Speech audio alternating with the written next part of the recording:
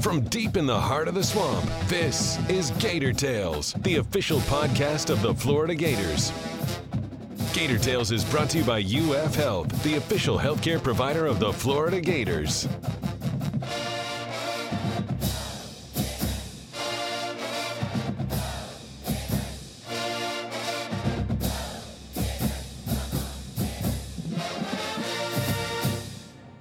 Welcome to Gator Tales. I'm your host, Adam Schick.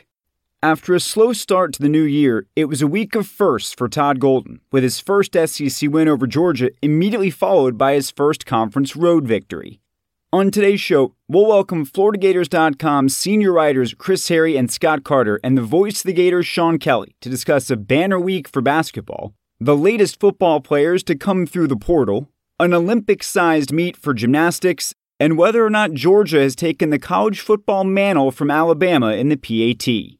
Then, women's basketball guard Bertie Rimdahl shares how she ended up in Gainesville all the way from Denmark and the culture shock that followed. But first, it's time for the Gator Roundtable presented by Pet Paradise. Pet Paradise is your complete pet healthcare destination with resort-style day camp, overnight boarding, professional grooming, and compassionate veterinary care from New Day. All located under one roof to serve pet fanatics like you. Book today at PetParadise.com, the official pet care provider of the Florida Gators. As we get rolling on this week's roundtable, we have FloridaGators.com senior writers Scott Carter and Chris Harry, and we have the voice of the Gators, Sean Kelly, to discuss a variety of topics, a busy news week. Let us start with basketball. Chris, a week ago when we were talking about the start of the SEC, it was not good news. Florida suffered a couple of close losses, two very different games, but both ended with the same result. And then going into this past weekend, there was a lot of pressure on this team because of the fact that Mike White was coming to town with his new team. You never want to lose to the old guy, especially when it's to a rival. So there was a lot of pressure around that game. And then obviously Florida wins that game and then takes some momentum on the road to LSU, gets another win. So I guess let's start by talking about Saturday and the way that really set the table for a bit of a turnaround here and a sense that maybe some things are starting to come together and this team is figuring out how to win close games. Yeah, I think obviously that was a awkward kind of afternoon of basketball with Mike coming back and having so many familiar faces around him, people familiar to us from his staff, and I think both teams handled it very well. It was a very well played game. Both teams had big leads that they let get away. It came down to the last minute and a half or so, and Florida made a couple plays to make the game. Kyle Lofton had his best game as a Gator. Riley Kugel, the freshman guard, was summoned on late, and Florida played a little bit more of a reconfigured lineup, a smaller lineup that they actually used in a hybrid situation a couple days later for the game they won at LSU. But just getting that first win was really important, obviously, to the team. Throw out the Mike White stuff or keep the Mike White stuff in if you want to make it that much more important. I'm of the belief that when you go back and you look at the resume, it wouldn't have mattered if the Gators had beaten Texas A&M and lost Georgia. It wouldn't have mattered if or what played out happened. I mean, Florida fans obviously wanted to beat Mike White in his return game. But I think I said this time last week, regardless of the situation and the subplots and everything, Florida needed to start winning games. I think when we talked last time, they were 7-7 and 0-2 in the league. Well, now they're 9-7, then they're 2-2 in the league, and they got a road win at LSU. And everyone knows road wins in this league are very difficult to find. Florida went to Baton Rouge. LSU was 12-3. They beat Arkansas at home. They lost a couple games. They were 1-2. But Florida took a punch early. They're down, they're down 7-0 out of the box.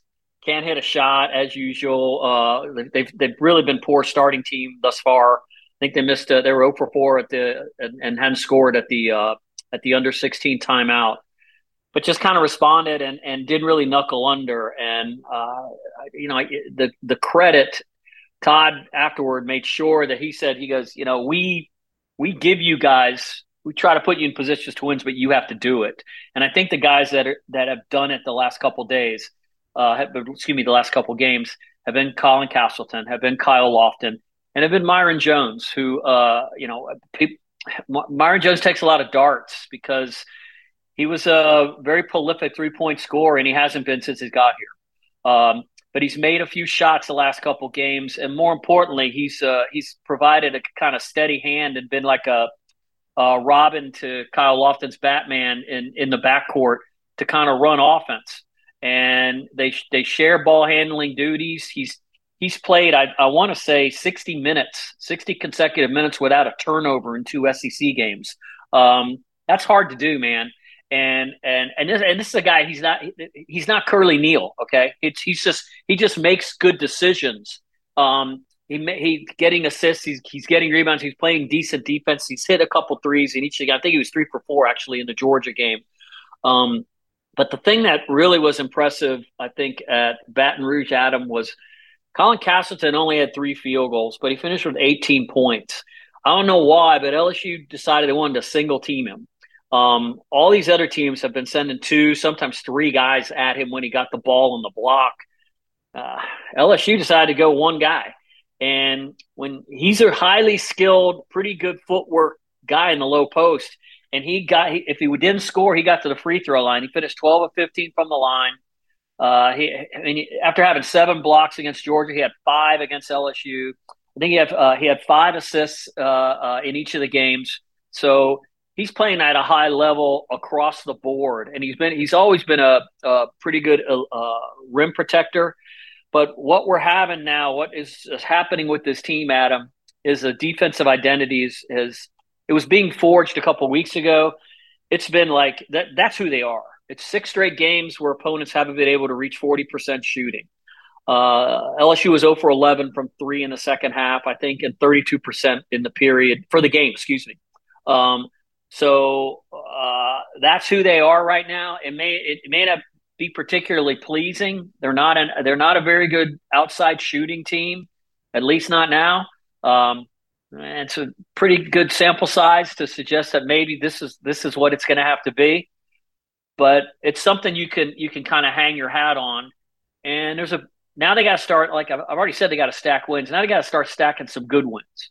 At 9-7 and 2-2, they got Missouri coming in this week. Missouri's a pretty damn good team. Already beat Kentucky pretty handily and beat Illinois earlier in the season when Illinois was a top 15 team in a neutral site game. So they're under a new coach also, Dennis Gates. I think they're 13 or 14-2 going into their midweek game at Texas A&M. So this will be the next test for a team. Missouri is very fast. They play, I think they're one of the top 5 pace of play teams in the country. Jack a lot of 3-pointers, score a lot of points, highly efficient offensive team. So it would be a good test for this Florida defense. Really, really good test, a different kind of test. Yeah, Adam, you're right. It has been a good week and a better week, and as a result, a winning week for the Gators, no doubt. And I think there's a couple of things now finally emerging with this basketball team. One is I think that we're learning that they're a really good defensive team, which had kept them in close games prior to this week, but now has really started to sharpen and become a strength of this team. The other thing is we're starting to see the 5th-year guys. I'm talking about Myron Jones, Kyle Lofton, Colin Castleton, maybe in particular, that have started to lead the way here a bit, whether it be how this team is going to play, how this team executes a game plan, and then kind of the toughness part of it too. So while at the same time this team's offense has struggled in spots, it has not doomed them in a game. They've been able to recover from that. In a lot of ways, I think this is an improved basketball team because, again, they've turned the corner in finding their defensive identity and then now getting the leadership from those 5th-year guys. Just in general, how important is confidence, right? I mean, you're around this team, you're on the road with these guys. What's the mood like when they can pull out wins like this, as opposed to coming so close but falling short like they did most notably against Auburn? Yeah, and I think that maybe it was further in the dumps with the home loss to Texas A&M, but the win against Georgia was big.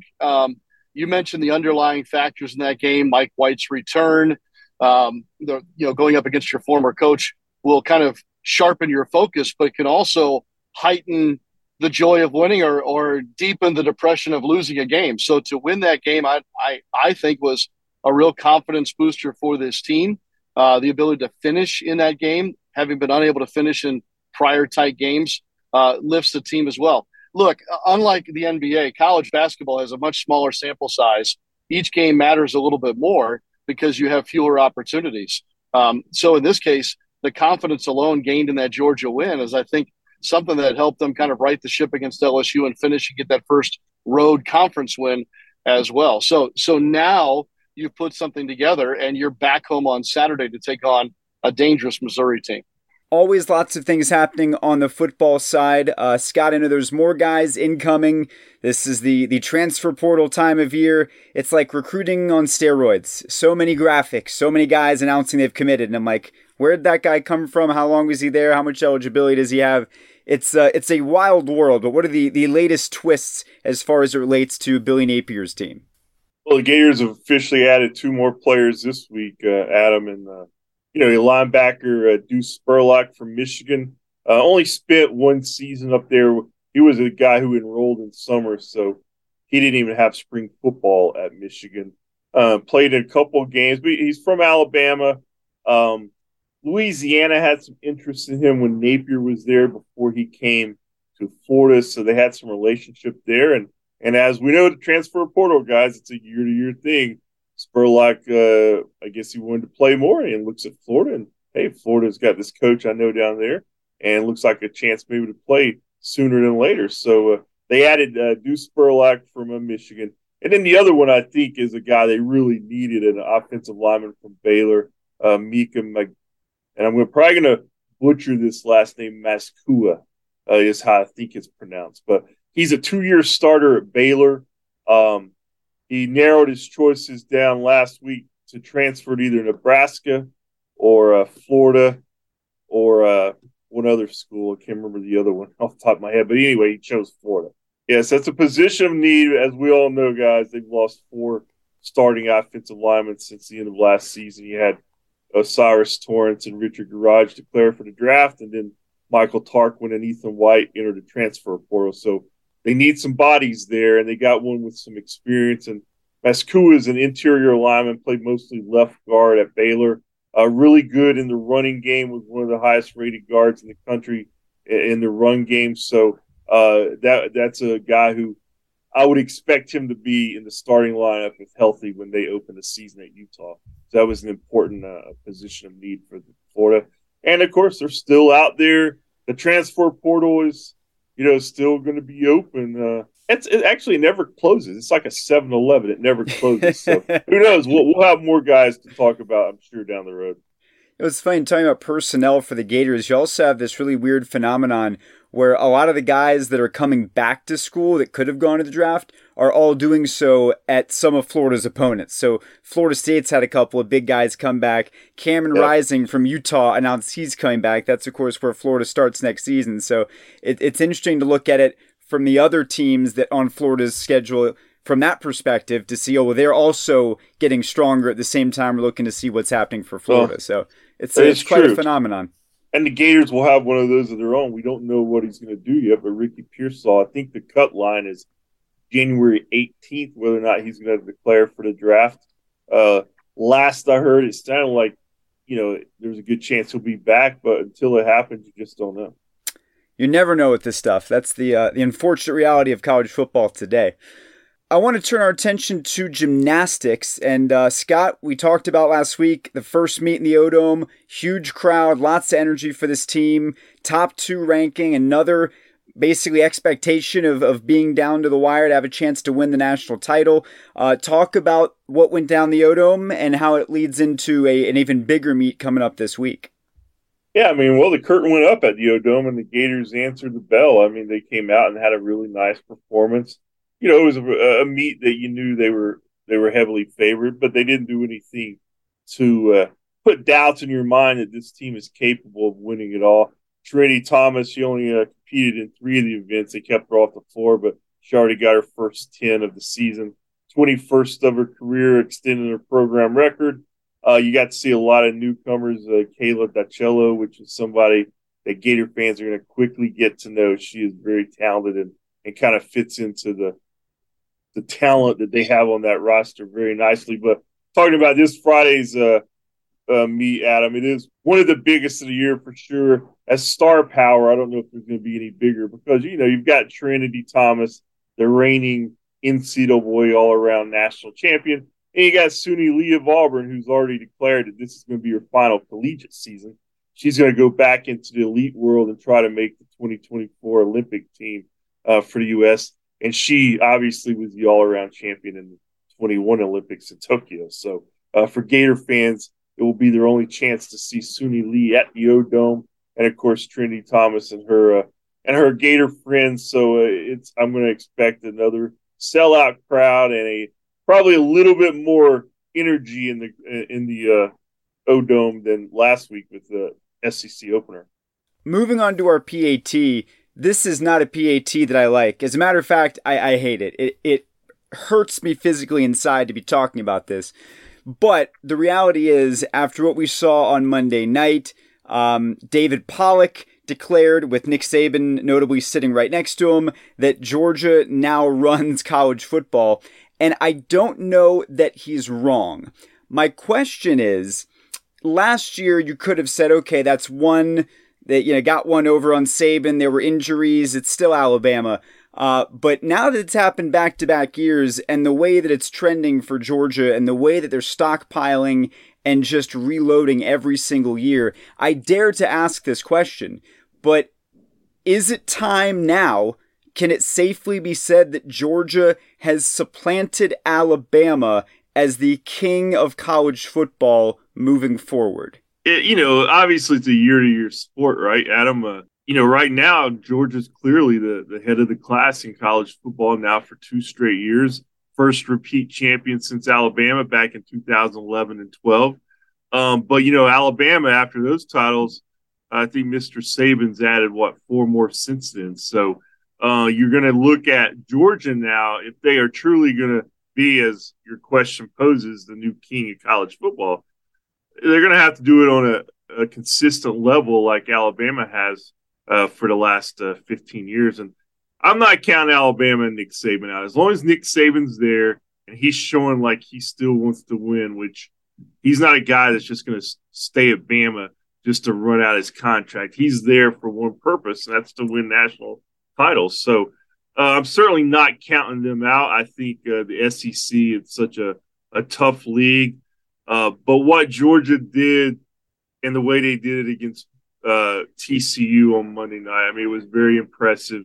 I think it just amplified what Kirby Smart has going right now. He's built this tremendous program that I don't think there's been any program in college football in the last 20 years that probably compares, except Saban's Alabama teams when they're really good. So we'll see. It's a great challenge. It's something going to be fun for us to watch, and it's going to be also very what's the word I'm looking for? It's a challenge for the rest of the SEC for sure, because there's some separation there that we haven't seen in back-to-backs in over a decade since that Alabama in 11 and 12. So, well, I will give Georgia their props. They are the 2-time national champ, and they are the king until we do this all over again a year from now. Now, do I think they have replaced Alabama at the top?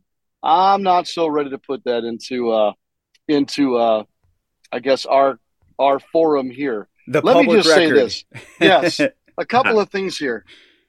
We're talking about 2 very significant kicking plays in college football this year.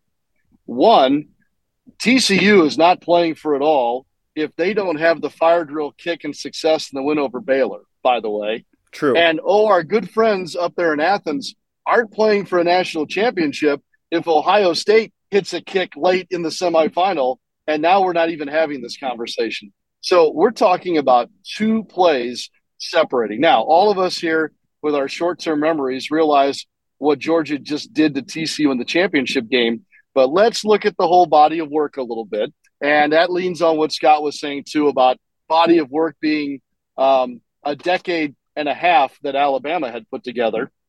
So I would say that Georgia is now joining Alabama as the real royalty of college football. It's interesting for us in our conference because if we're still looking at the divisional world of the SEC, the West always had this, well, it's Alabama to run the West. If you want to get through the West, you got to go through Alabama. And then the East seemingly was this wide open mismatch for a while.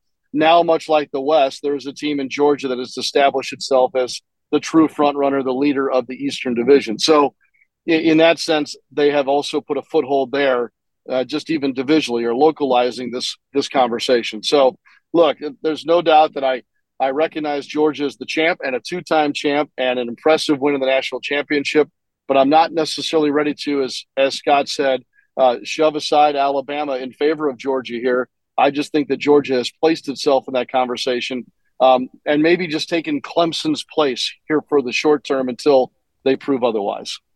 Chris, we'll let you close the topic. Has Georgia replaced Alabama as the new king of college football moving forward? Yes. See you next week, Adam. I'm kind of surprised at Scott and Sean's answer. I mean, what do you? Let's go back to we talked about sample sizes earlier. So it's a small sample size. What is 28-1 a small sample size? And no. two national championships, and the guys are recruiting Banshee on the trails. I mean, they're stacking 5 stars on top of 5 stars and first-round draft picks and put on top of first-round draft picks. I thought it was interesting. I think I didn't see the thing, but I saw on Twitter pop up. Paul Feinbaum went on some kind of thing. Let's examine Nick Saban's record without Kirby Smart. Okay, well that takes it. That goes in a little bit different direction. He's not exactly Belichick without Brady. No, but let's just say Kirby Smart is handling his end just fine. It took a little while. He had to get his soldiers, as they say, and they got enough soldiers to take over the college football world. I think they've done that. I'm not saying I'm not going to sit here and pound my fist and say, they're going to win a third straight. But it didn't take long for the so-called experts out there to start rolling out the way too early top 25, and Georgia's the favorite to win it again. Of course they are. That's usually the team that does it has a bunch of guys coming back is. So I'll go against my colleagues here and say Georgia's who we're taking aim at. The college world is taking aim at now. Of course, that's been the case at Florida for going on 100 years, but that's okay. That's it. It just makes the rivalry that much better and makes the hype that much better for next October or November, whenever the hell it is in Jacksonville. Yeah, and that's why I would lean to agreeing with you, Chris, which is why I thought of the question.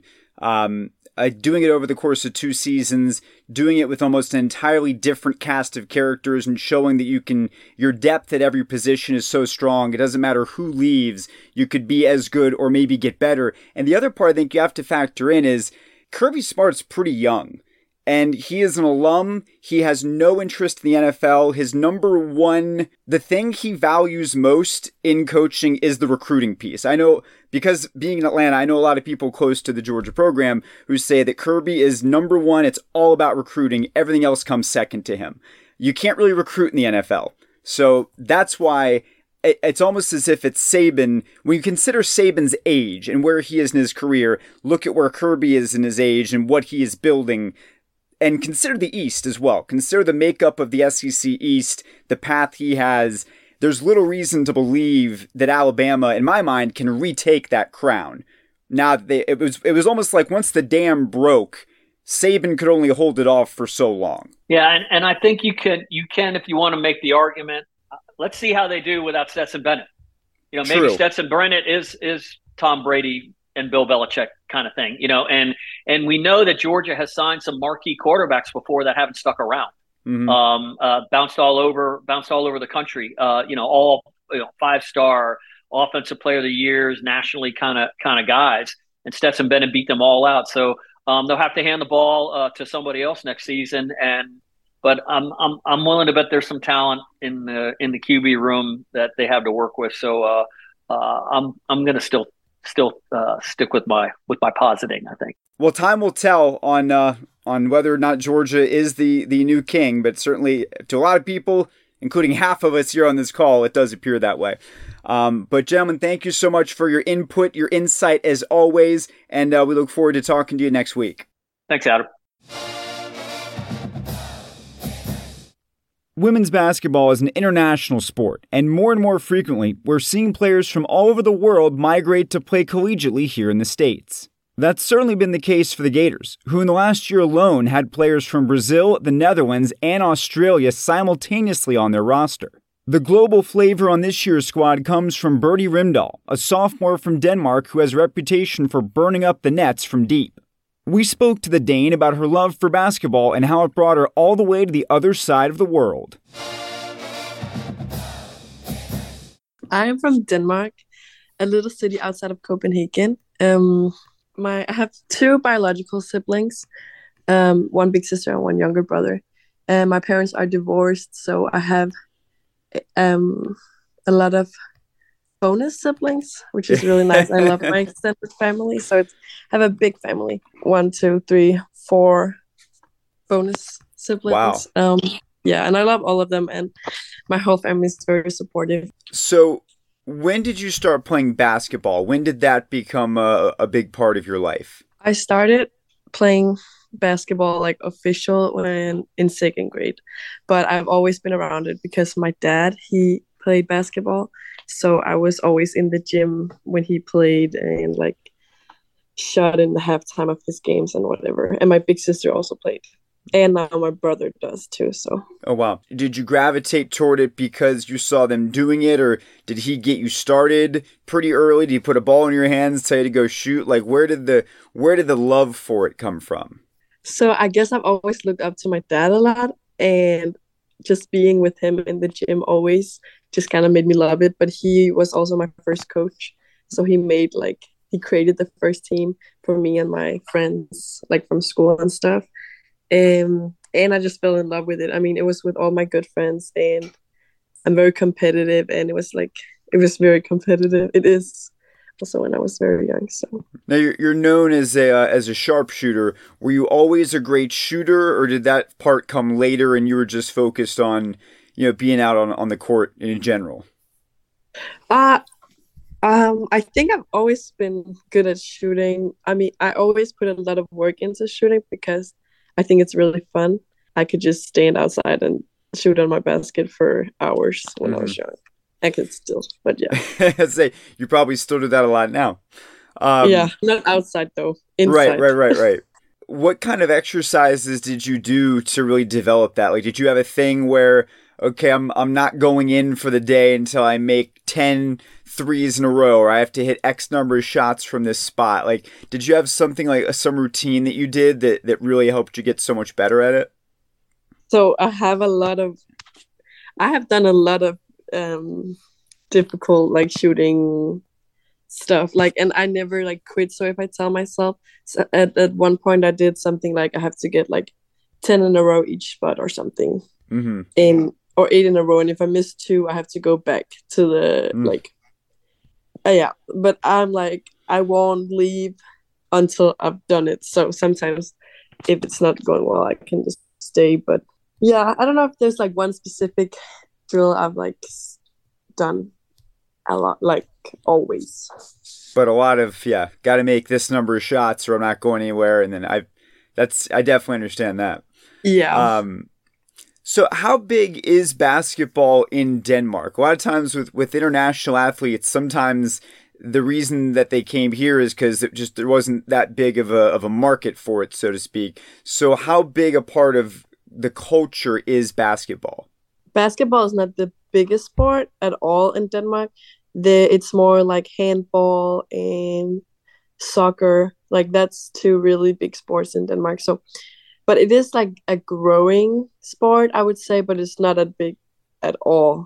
So as you continued developing as a player, what options did you have to continue your basketball career? Like, is playing at universities, is that a thing there as it is over here, or is it a different path if you want to continue playing basketball? I started playing in my like hometown club.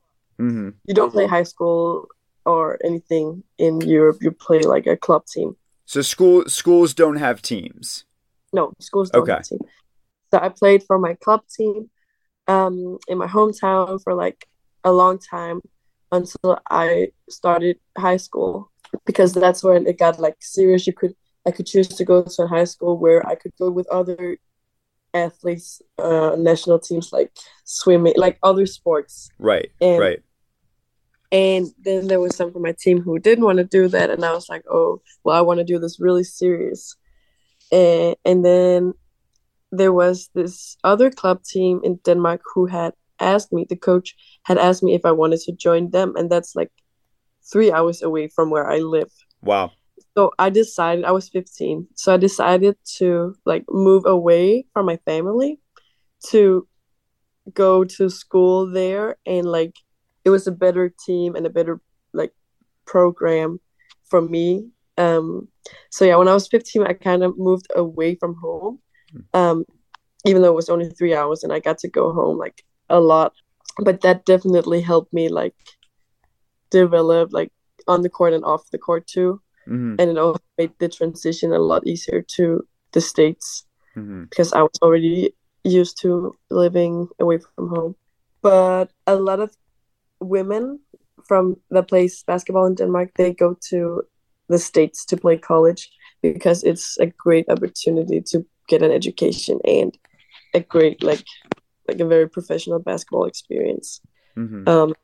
Some people go pro like to Europe right away, but it's more common to go to college. So you said that's the pipeline for a lot of players over in Europe, especially.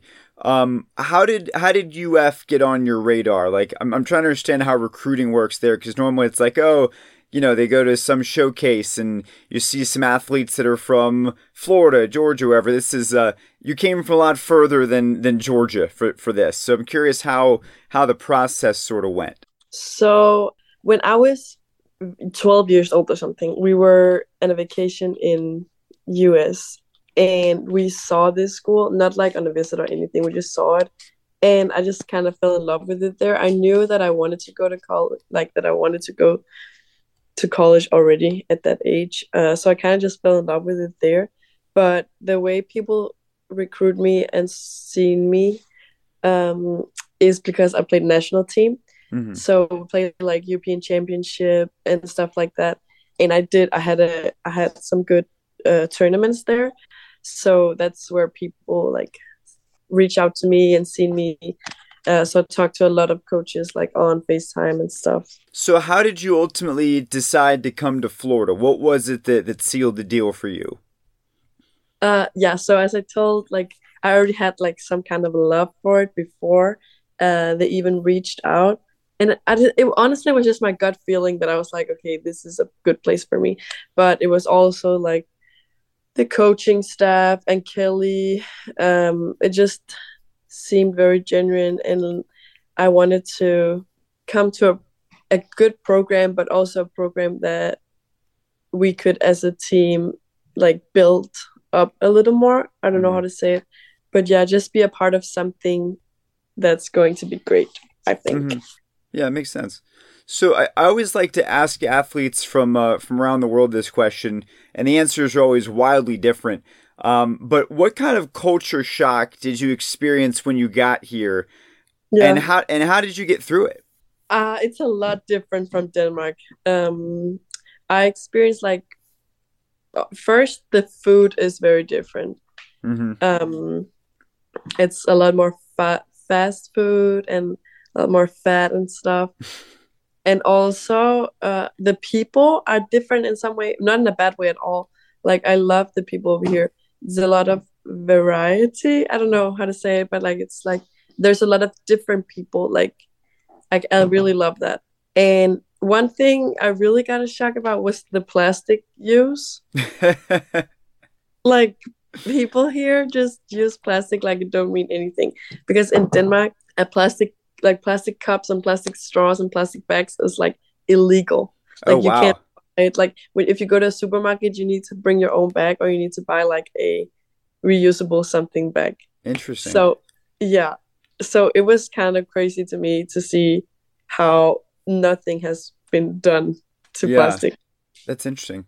So yeah, are there parts of, I'm sure at this point once you've been here long enough, there's things that you take to that you like, and there's probably other things that still don't work for you. So what are some things about American culture that you've embraced and you're wanting to take back home with you, and what are the ones that you're like, that I'm never going to be into this? This is never going to work for me. Okay, so there is a lot of things I like. I love how I feel like people are very like open. I don't know, like if you see one person even if I don't know the person, they're like, "Hi, how are you?" Mm-hmm. Even though they don't really care about how I am. But you know what? No, but it's in the beginning I was like, what? Because that's not. I would like people don't greet each other if they don't know each other at home. Interesting. Or something. And I like that. And there was another thing. Oh yeah, I really like the love for sport over here. I don't know how to say it, but the exposure is just a lot bigger, kind of, because people are so into every sport. I mean, they are in Denmark, but it's like on a very low key way. Here it's very high key. Yeah. And the thing I won't adapt to is the plastic thing. I really don't like it. Still the plastic. Still the plastic. I really don't like that. I'm gonna have to make some changes here. I say you need to go to California. California, it's way less plastic in California than in Florida. Really? Yeah. Well, we can change it here. It's gonna take some time. time. You mentioned working and playing with your national team and being able to really go all over the world. I'm curious, what are some of the most memorable experiences that you've had as a result of being on the national team? We won the European Championship under 16 when I was my first, I think. That was really cool. But also, I got selected to an NBA camp. It's called Basketball Without Borders, with all the best athletes from Europe, where there was like NBA players, NBA coaches and stuff. That was so very cool. And then I got selected from that camp to a camp in Chicago with like the best players from the whole world. That's like you've seen play against like national team and stuff. That was very, very nice. And like we were at the All-Star Weekend NBA, and cool. So that was probably one of my biggest experiences. What about places that you've gotten to go? What's the most exciting country or city that you've been able to visit that you still think about to this day? Does it have to be with basketball? No, it could be anywhere. Oh, okay. When I was younger, me and my family, we visited Sri Lanka. Oh, wow. In Asia. Yeah. That's like probably one of the best experiences I've had vacation-wise, because it was so different and the culture was so different, but it was so like such a great experience because the people were just amazing. Like they were so open, and I can't explain. It was just like such an amazing experience. What other places are on your bucket list? I'm sure you've been to a lot of them, but are there some countries you still really want to visit that you're hoping you get a chance to? So I have been a lot of places. Yeah. But I would love to go to. So I want to visit all the continents. So I want to go to Australia, and I want to go to a country in Africa too. So are you going all in? Are you willing to go to Antarctica, or is that a little too far for you? So I thought about that, and I think that no, probably not. I don't really like the cold. We may be going just 6 out of 7 here. Yeah, maybe 6 out of 7.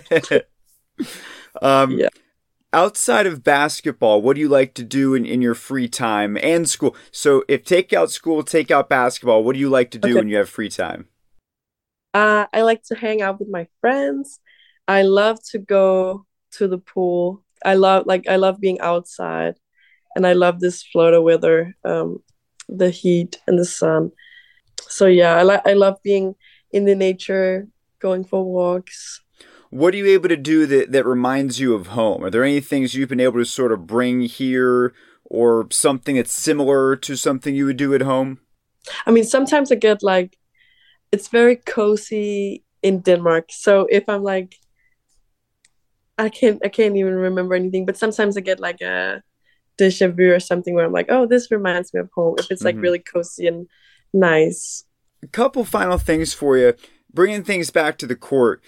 Last year, this team really caught a lot of people by surprise. And, you went on a run where you're beating lots of ranked teams. And to a large degree, people didn't expect it, right?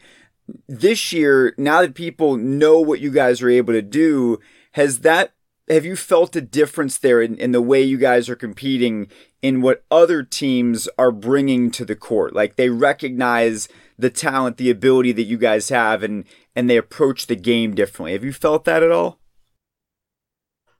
The only thing I would say that we feel as a team is probably that we're more confident in our own abilities, and like we know what we can do. Like last year we were sure about we could do the same. Like we know we're a good team and we were confident too.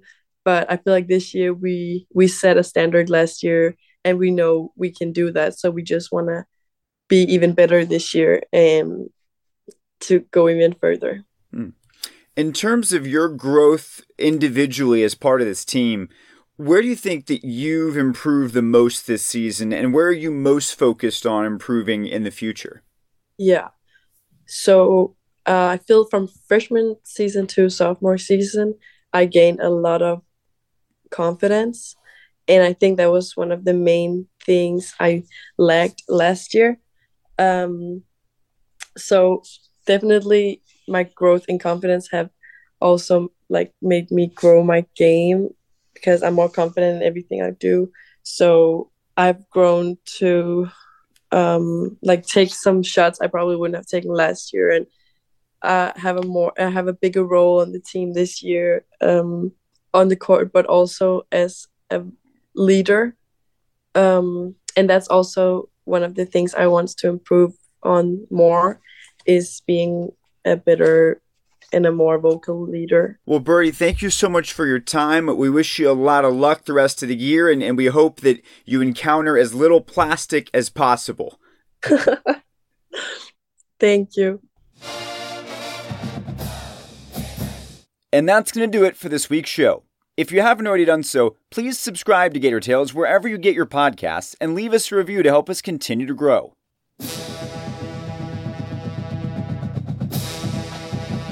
Be sure to keep track of all of the orange and blue action by visiting FloridaGators.com, then come back here every Thursday during the athletic season for an all-new episode.